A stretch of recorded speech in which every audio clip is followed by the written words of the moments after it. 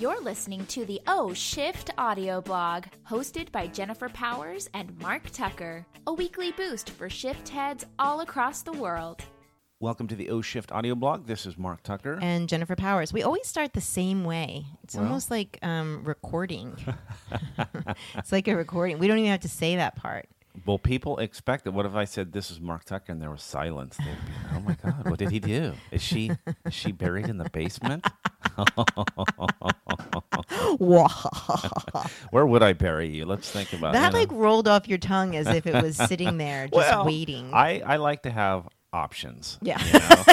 I'm just saying. And creative ideas. We've never got close to that, but it's nice right. to know I've got that in my back pocket. I got your number. Places to bury the wife. That's an shift moment.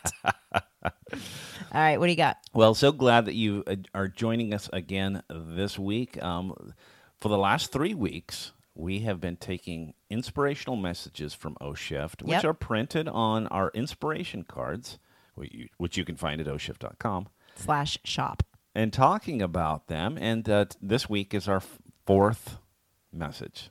Yes, and it's our fourth and final card. What is it? Oh, you're chomping at the bit here. Oh, did you want to say something else? I didn't know. Okay. All right, here we go. Words give you power and control. You're given a blank canvas each day. Your words are your paint. Oh, that's very philosophical. Yes, I thought so. Probably the most philosophical of them all, wouldn't you say? I would probably allow a little more pause. Okay, go ahead. Go ahead. Words give you power and control. You are given a blank canvas each day. Pause. You're just having trouble reading. Your words are your paint. Okay. That was Bam. Much better. Right? Yeah, because it's a lot to take in. The philosophy of it so is, deep thoughts. So, yeah, I like this. What's your thought around this? Well, quote. I think one thing that I think of, I remember when I taught high school, a year is a long time. But one thing you had that was unique about teaching is you got to start the next year with a blank slate. Yeah. You could sort of reinvent yourself. You could try new things. Right. And I thought that was kind of fun about that occupation. And what you're saying here, it looks to me like, is you almost wake up in the morning with a blank slate. Oh, that's great. Yeah. I can start today new. Mm-hmm. I get the opportunity to change my words. Yeah. To get myself a new reality. All the time, in every moment. And I love this idea that comparing it to the year of a school teacher, it's like we get that chance every morning. But if you think about it, we also get it every moment. Yeah. Do you know what I mean? Yep. Like, just because you've painted something on a canvas for half the morning doesn't mean your day's shot and you can't continue. You can paint over it or you can make it into something else. And really your words are your paint. You get to design, paint the picture, whatever analogy you want to use, with your words.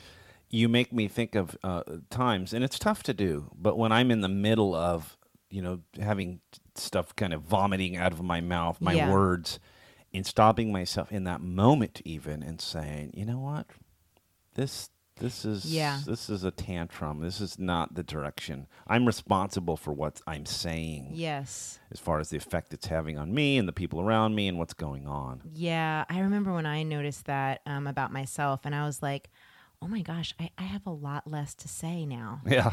Like literally, I like when I started to become conscious, like you're saying, about my words, and I'm not always perfect with it, but I realized, oh my God, like I was kind of bummed. Yeah. Like I got little to say now, which told me I was painting some pretty ugly, Pollocks. Right, like complaints, nice. Blah. Yeah, like when you're not complaining or when you're not talking the negative crap. Yeah. It could, for a lot of us, it could be like half of our time spent talking. I mean, honestly, like maybe that's something you do, you guys, is you start to just look at your day and the amount of things that are coming out of your mouth. Like, what percentage would you say are painting a positive picture, and what percentage of them are painting a Pollock? Right. And all you Pollock fans out there, don't send me an email. He's very talented in a vomiting sort of way. You trashed on him. Good job. Focusing on this first part of this card, words give you power and control. Yeah. Words give you power and control. We've sort of alluded to this in the last few weeks because this really crisscrosses over itself, is the control that you have, not just with your reactions, but with the words. Yes, you're right. And you talk in your keynote about the power of words a lot. The power that they have on others, the power they have on your own experience. You do a kind of a simulation where you bring people up to the front and they actually read a list of words. Yes. And some are negative and some are positive. And literally just reading the words of somebody else, people in the crowd are like, there's negative and there's positive, and you could feel it. And you can see it in the audience. Like you can see the faces, the body, the slumping, the lack of movement, right? Or you can see like sort of discomfort. Squirming. Movement. Yeah, squirming. And then when they hear the positive words, which is after, you can see like the rising. It's almost like flowers that got watered after being in a drought. You know, it's like they just like sort of start to bloom and their face lightens and their smile happens. And it's crazy to watch. And that's the power and control. Like that person, sometimes there's 1,000 people in the room, and that person had the ability to affect that many individuals just by words that they read that aren't truly even theirs. And that's just it's just I think all inspiring, right? And I think what's really important about even talking about is I think that we're sort of stumbling through life not really ever stopping to make that connection. Yeah. I know with you, like, as a woman, we're more verbose, and I'm like extra verbose. And I... Somewhat no comment. And like, I noticed that, like when we first got together, I had a tendency to be more... to use words that... I just wasn't very selective. Right. And when I was realizing, I was watching, because I do...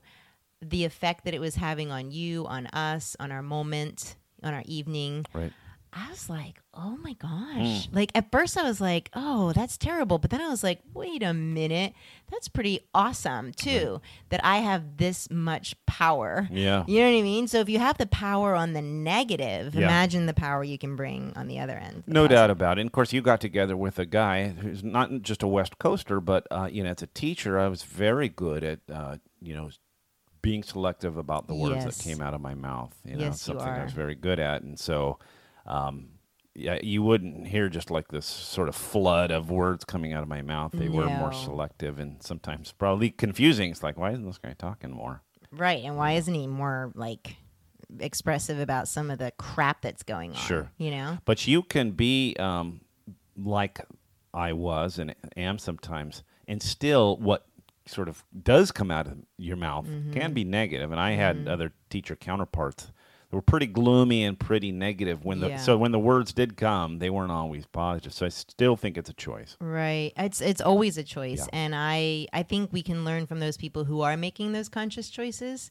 And I mean, that's what I learned from you, and also learning from observing the effects that your words are having on not only yourself, but the people around you. Like, be an observer, be a learner. That's right. I think it's so important. I think there's a lot more that we could say about this. I think you should dust off your copy of O Shift and really read about words, because I do think it's so powerful. It's so important in our life experience and the experience that you're giving to others. Once you tune into the power of your own words, the power of the words that you're saying, even silently in your head, you realize that you have a lot of control and power over your own life. Yeah, even just in this very moment, and we'll end with this. Okay. Is like just to notice the effect that words have on you, on your biology, on your mentality, on your emotion, is just for a second, sit there or stand there, whatever it is you're doing, and say to yourself, I am an idiot. Ooh. Yeah, right? Yeah. Right? Like you felt it. Yeah. You felt it. And then notice what that feels like. Notice your state of mind, your heart, your solar plexus, your body, and then say to yourself, I am amazing. I mean, just now, like I feel like to me, I feel as I was saying that, I felt something like from my neck up, something happened. But like if we're not paying attention to it, that's an exercise not for you to feel bad when you say I'm an idiot, but for you to recognize for a moment what happens in you when you use words that serve you versus that defeat you. Right. Yeah. So just try that on if you dare. I like it. And I just makes me think, I want to make sure I'm in my head, I'm saying you're amazing is least or more than I'm saying you're an idiot. Yeah. I mean, it's really you, not me.